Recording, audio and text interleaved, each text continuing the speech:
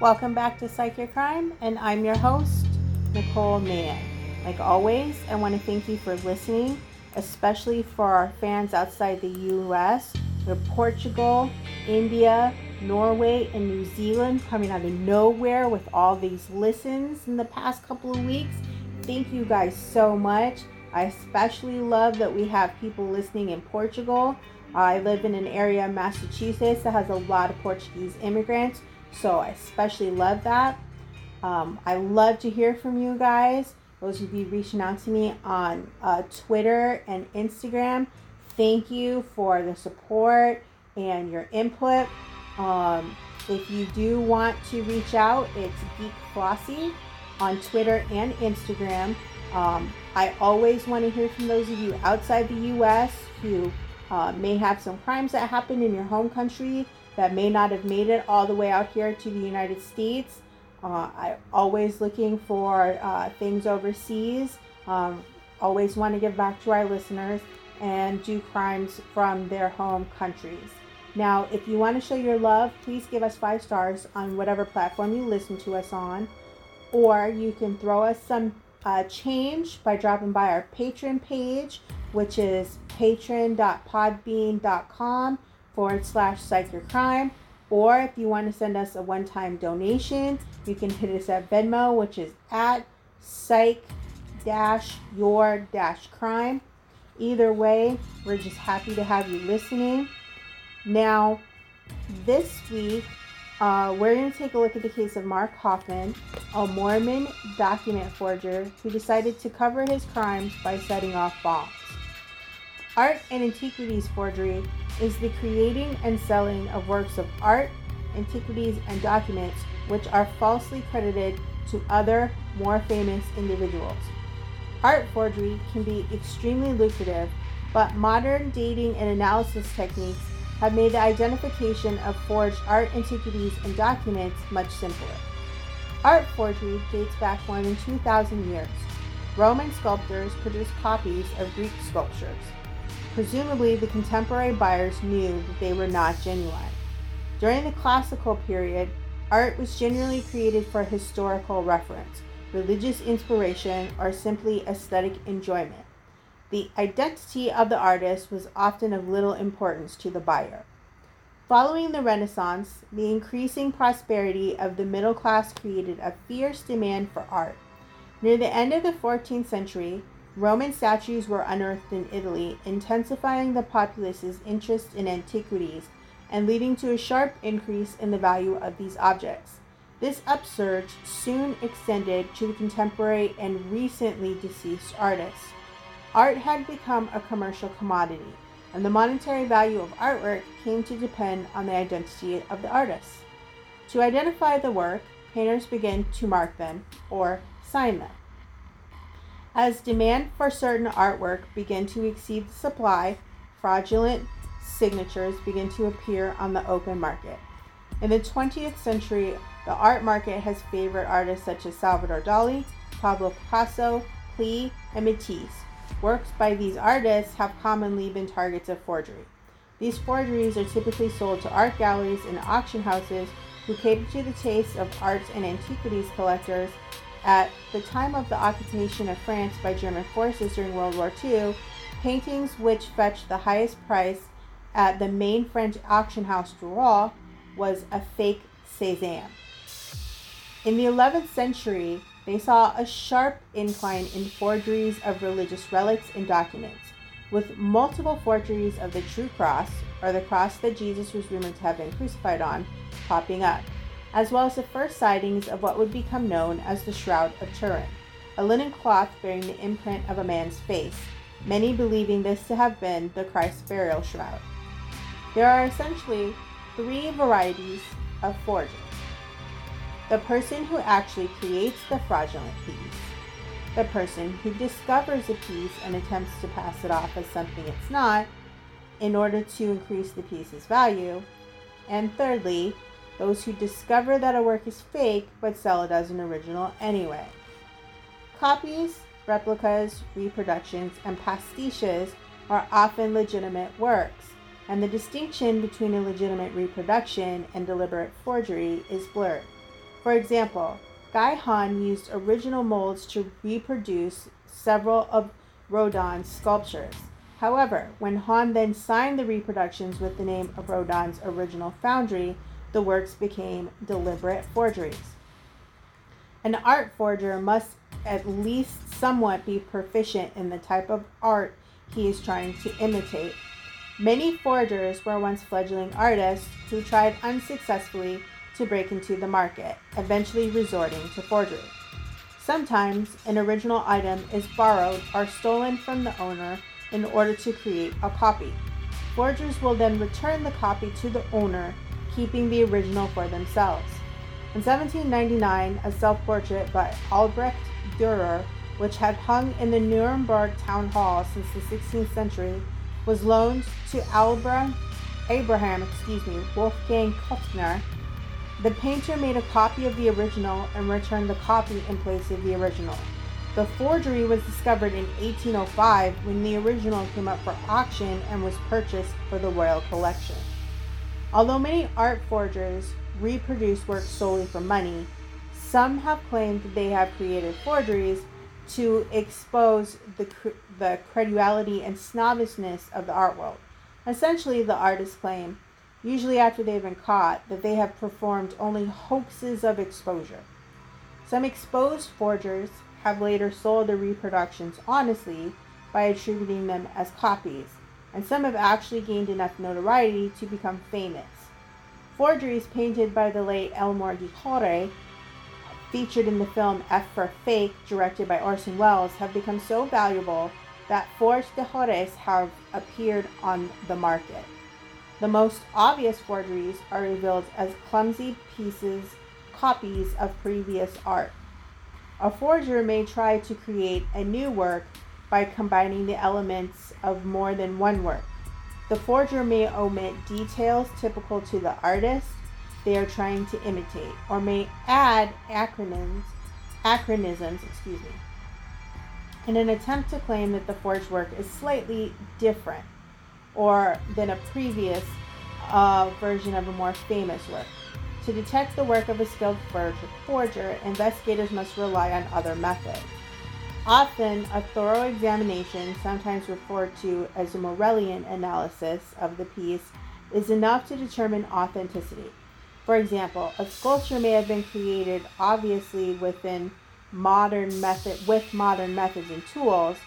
Some forgers have used artistic methods inconsistent with those of original artists, such as incorrect brushwork, perspective, preferred themes, or techniques, or have used colors that were not available during the artist's lifetime to create the painting. Some forgers have dipped pieces in chemicals in order to age them. Some have even tried to imitate worn marks by drilling holes into the objects. You may see a lot on TV shows where people try and age paper. Forgers will get paper for documents out of old books. A lot of old books had a blank page in the front of the book where nothing was typed or printed on it, and forgers will go to rare book collections and rare book sales and try and purchase the books just so they can get that blank page of paper for documents. And you'll see a lot in TV shows where people will try and age paper by dipping it in tea to give it that brownish color and make it look older. While attempting to authenticate artwork, experts will also determine the piece's provenance. If the item has no paper trail, it is more likely to be a forgery. Other techniques forgers use which might indicate a painting is not authentic include frames, either new or old, that have been altered in order to make a forged painting look more genuine. To hide inconsistencies or manipulations, forgers will sometimes glue paper, new or old, to a painting's back, or cut or forge paintings from its original size. Recently added labels or artist listings onto unsigned work of art. Art restorers legitimately use new stretcher bars when old bars have worn. New stretcher bars on old canvases might be an indication that a forger is attempting to alter the painting. Old nail holes or mounting marks on the back of a piece might indicate that a painting has been removed from the frame doctored and then replaced either to the original frame or a different frame. Signatures on paintings or graphics that look inconsistent with the art. Unsigned work that the dealer has heard is by a specific artist. More recently, magnetic signatures used in the ink of banknotes are becoming popular for the authentication of work. Now, if a simple examination of a piece fails to reveal whether it's authentic or forged, investigators may attempt to authenticate it using forensic methods, such as carbon dating, which is used to measure the age of an object up to 10,000 years old. White lead dating is used to pinpoint the age of an object up to 1,600 years old. Conventional X-rays can be used to detect earlier work present under the surface of a painting, because sometimes artists used to paint over old paintings, or sometimes in order to get the right canvas, a forger may use a painting by a lesser known artist from the same time period and paint over that. X-ray diffraction. If the object bends X-rays, it'll be used to analyze the components that make up the paint that an artist used.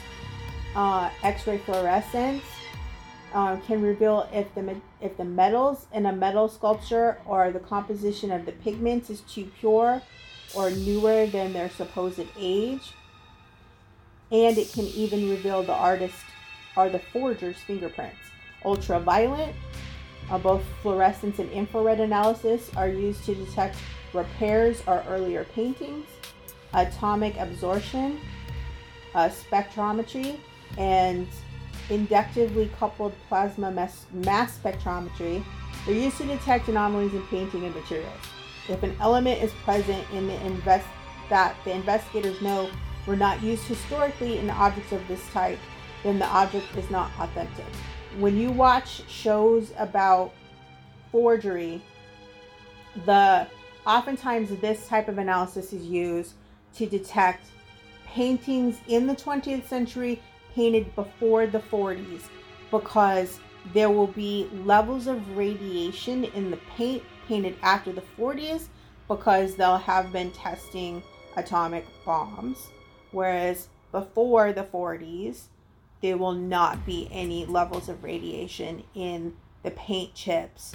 So that's how they can prove that forgery within the time frame. So they may have the correct kind of paint, but they can date the paint by how much radiation, if any, is in the paint.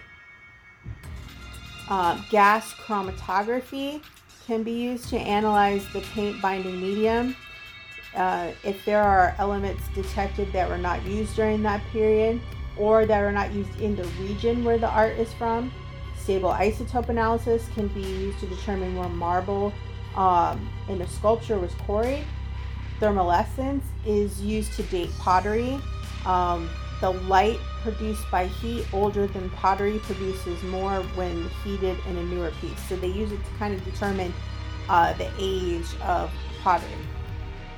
And a feature of genuine paintings is sometimes used to detect as craquelature. And craquelature is when is pretty much exactly what it sounds like. The way that the paint settles and kind of gets a crackle to it. Certain paints don't have that kind of crack to it when they dry, and especially over time. Now there's also digital authentication. Statistical analysis of digital images of paintings is a new method that has recently been used to detect forgeries. Using a technique called wavelet decomposition, a picture is broken down into a collection of more basic images called subbands. The subbands are analyzed to determine textures, assigning a frequency to each subband. The broad strokes of a surface, such as a blue sky, would show up as mostly low-frequency subbands, whereas fine strokes in blades of grass would produce high-frequency subbands. Peter Bruegel the Elder was tested using the wavelet decomposition method. 5 of the drawings were known to be imitations. The analysis was able to correctly identify the 5 forged paintings. The method was also used on the painting Virgin with Child with Saints, created in the studio of Pietro Perugino. Historians have long suspected that Perugino painted only one portion of the work. The wavelet decomposition method indicated that at least 4 different artists worked on the painting. Mark Hoffman was born in Salt Lake City, Utah. He was raised in the Church of Jesus Christ of Latter-day Saints by 2 devoutly religious parents. Hoffman was a below-average high school student, but he had many hobbies, including magic, electronics, chemistry, and stamp and coin collecting. He and his friends were said to have made bombs for fun on the outskirts of Murray, Utah.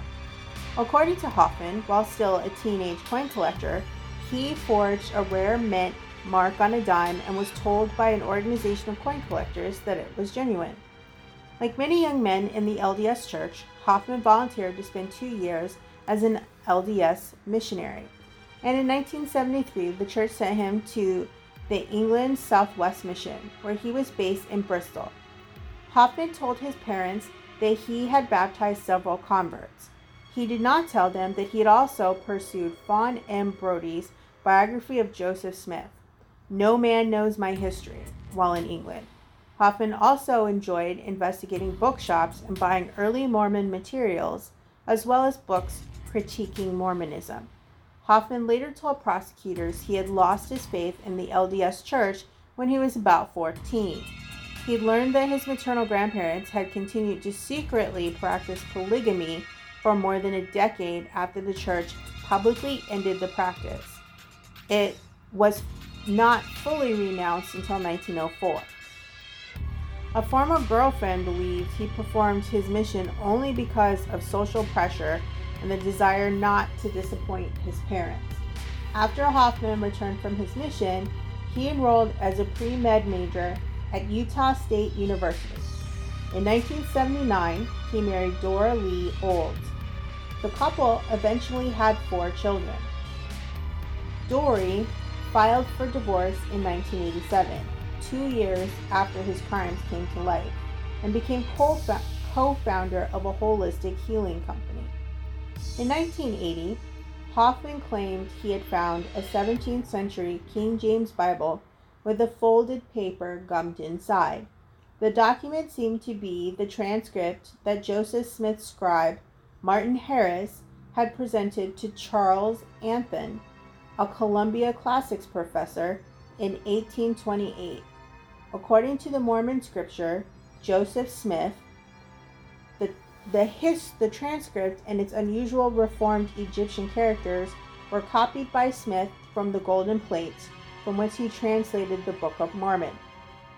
Hoffman constructed his version to fit Anthon's description of the document, and its discovery made Hoffman's reputation.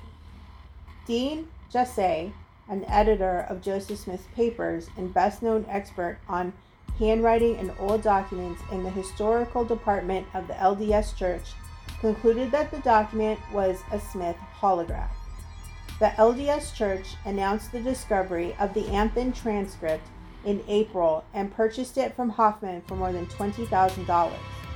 Appraised by the LDS Church for $25,000, it was purchased on October 13th in exchange for several artifacts the church owned in duplicate, including a $5 gold Mormon coin, desert banknotes, and a first edition of the Book of Mormon. Assuming the document to be genuine, the prominent Mormon academic Hugh Nibley predicted that the discovery promised as good a test as we'll ever get of the authenticity of the Book of Mormon, because he thought the paper might be translated. Zoology professor Barry Fell soon after claimed to have decoded the text. Hoffman promptly dropped out of school and went into business as a dealer in rare books.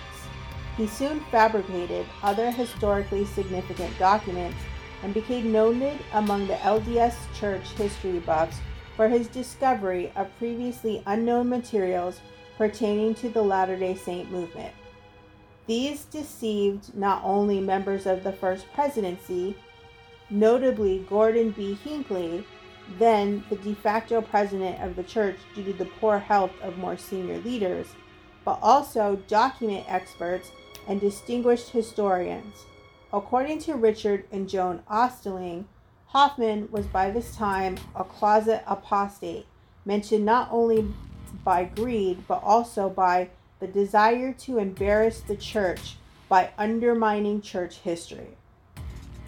During the early 1980s, a significant number of new Mormon documents came into the marketplace. Sometimes the church received these as donations, on others it purchased. According to the Ostlings, the church publicized some of the acquisitions. It orchestrated public relations for some that were known to be sensitive. Others it acquired secretly and suppressed. In 1981, Hoffman arrived at the headquarters of the LDS Church with a document which supposedly proved evidence that Smith had designated his son Joseph Smith III rather than Brigham Young as his successor.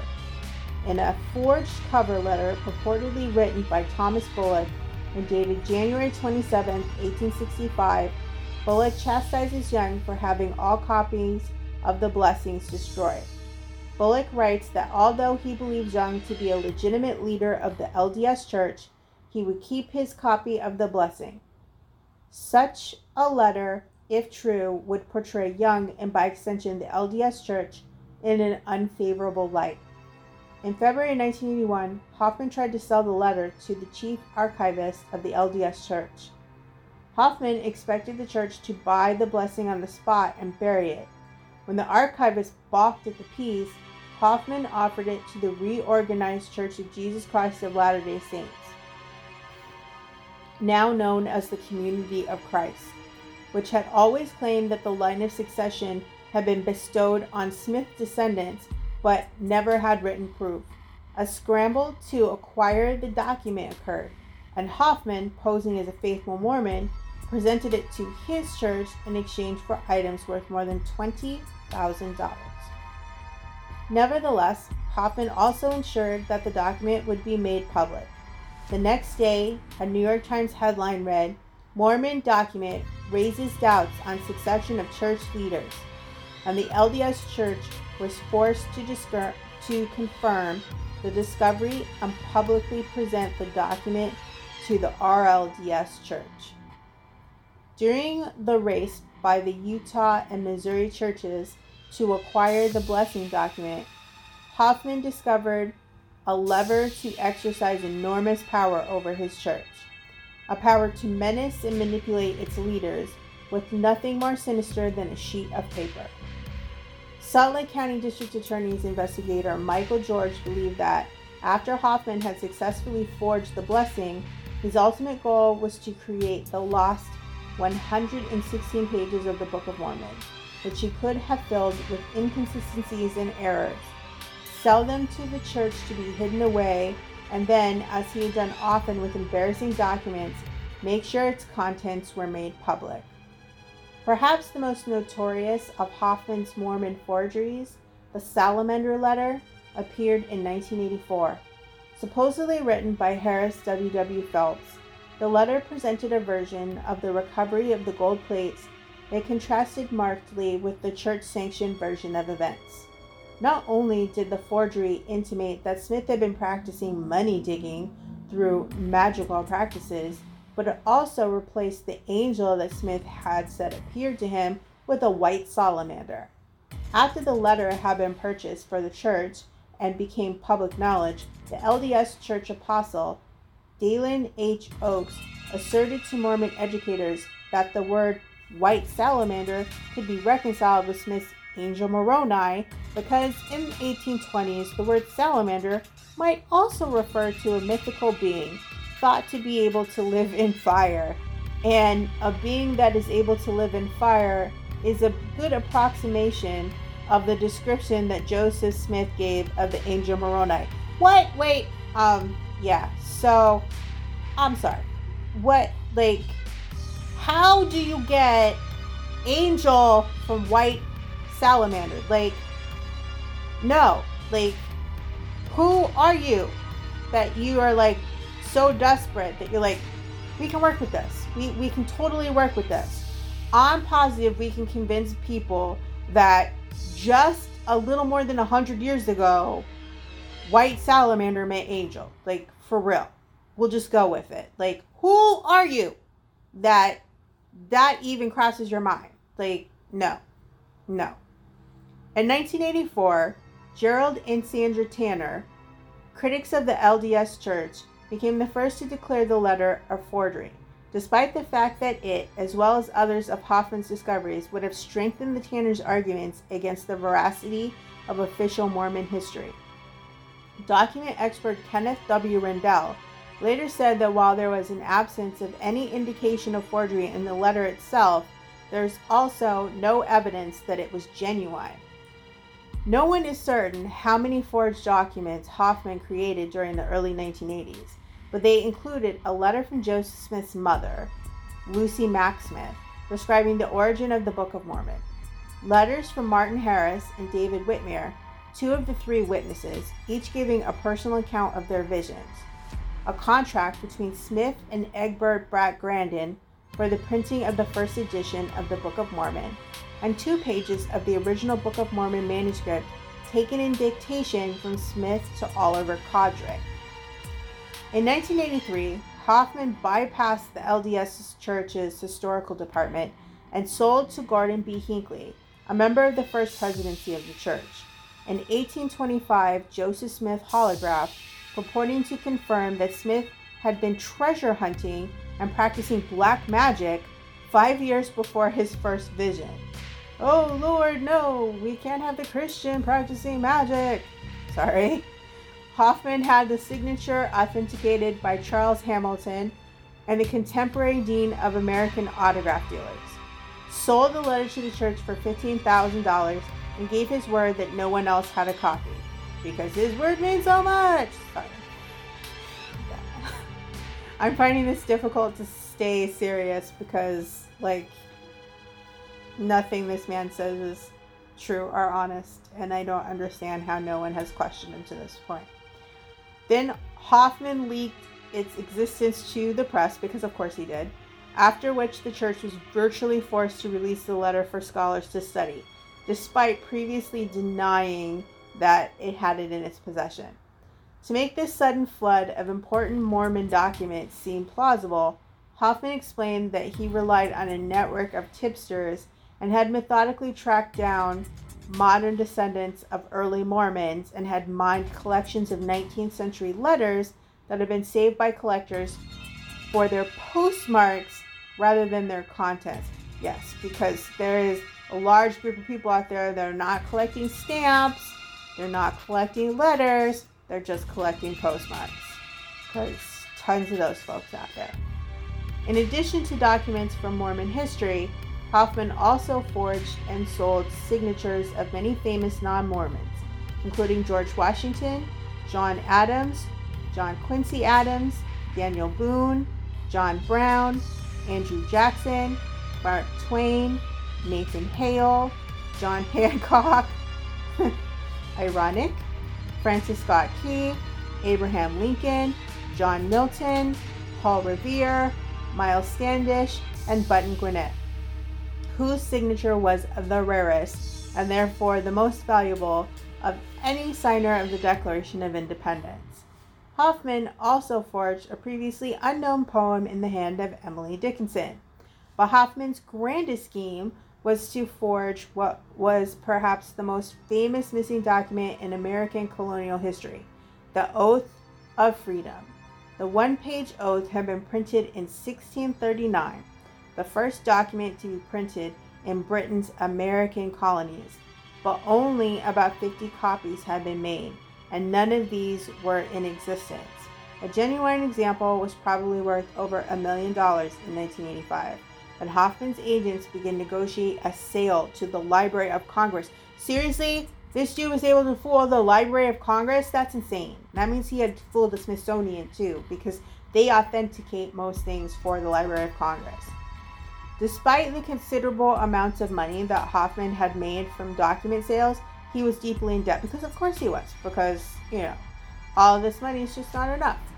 in part because of his increasingly lavish lifestyle and his purchase of genuine first edition books. Okay, well, I would be in depth over that too, because I love books, especially like new books with like nice leather bindings. Yeah. In an effort to clear his debts, he attempted to broker a sale of the McClellan collection, a supposedly extensive group of documents written by William E. McClellan, an early Mormon apostle who eventually broke with the LSD Church.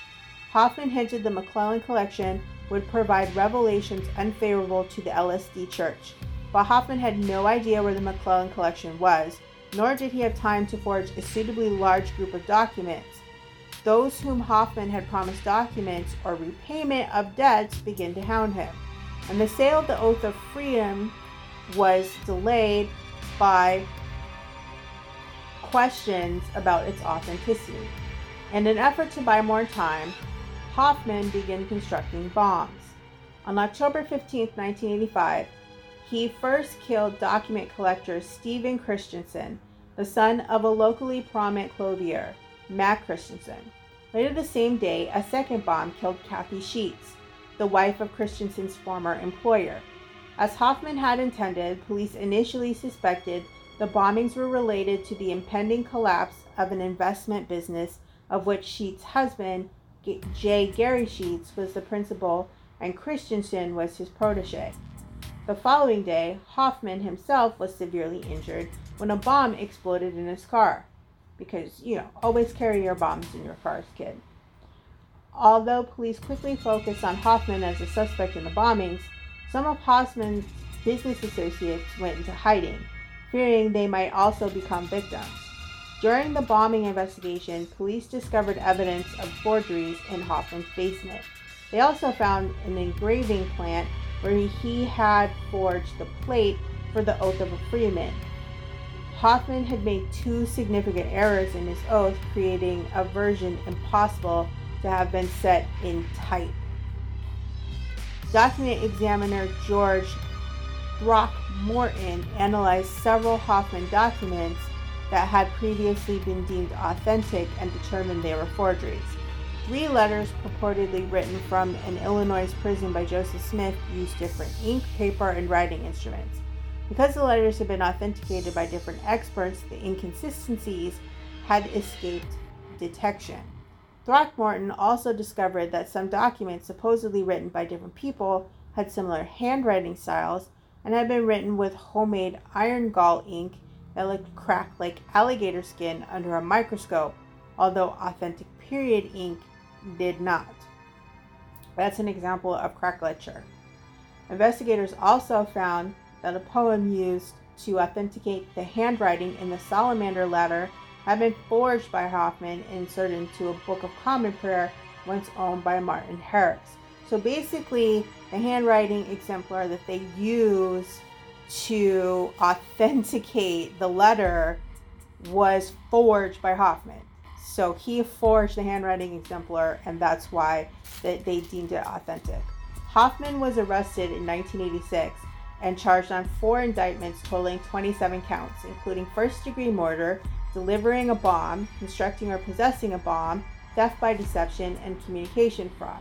A fifth indictment containing an additional 5 counts, theft by deception, was added later in January. He initially maintained his innocence. However, at a preliminary hearing, prosecutors produced voluminous amounts of evidence of his forgery and debts, as well as evidence linking him to the bombs.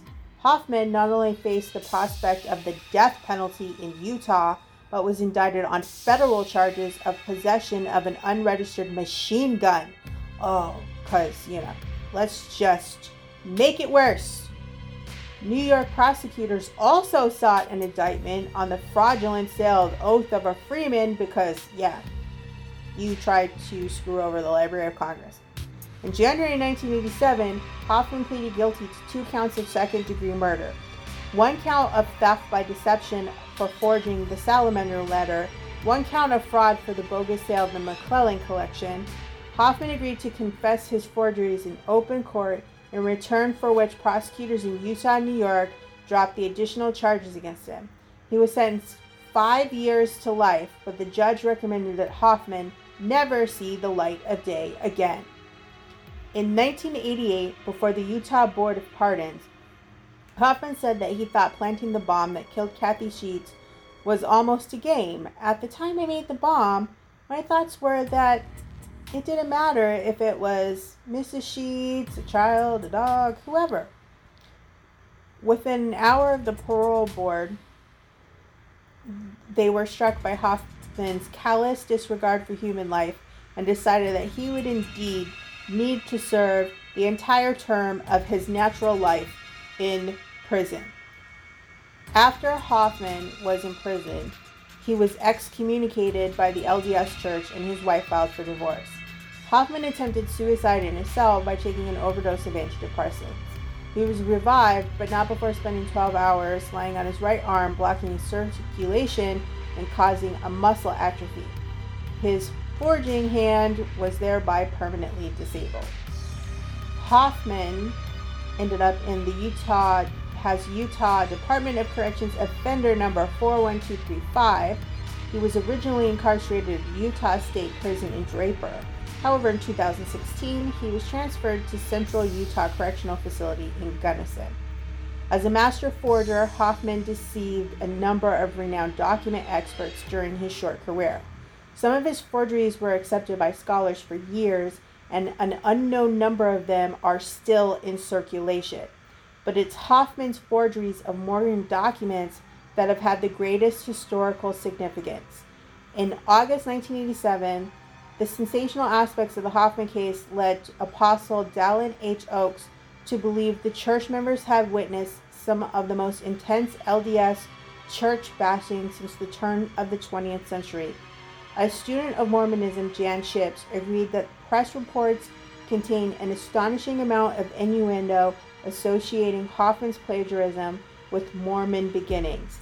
Myriad reports alleged secrecy and cover-ups on the part of LDS general authorities, and not a few writers referred to the way in which the culture that rests on found scripture is particularly vulnerable to con artists. According to the Oslings, the Hoffman forgeries could only have been perpetuated in connection with a curious mixture of paranoia and obsessiveness with which Mormons approach church history. After Hoffman's exposure, the LDS Church tried to correct the record, but public relations damage, as well as the forgery losses, meant the church was also a victim of Hoffman's. Robert Lindsay has also suggested that Hoffman stimulated a burst of historical inquiry regarding Joseph Smith's youthful enthusiasm for magic did not wither after his conviction. So in other words, people are convinced that Joseph Smith dabbled in the dark arts before he founded the Church of Latter-day Saints, and that hasn't gone away as Mark Hoffman was incarcerated. So that's it for this week's Psych or Crime. Join us again in 2 weeks when we look into the case of an Amish man who kills his wife to hide his secret life of perversion. In the meantime, I hope you sleep better, knowing the how and why people do such awful things.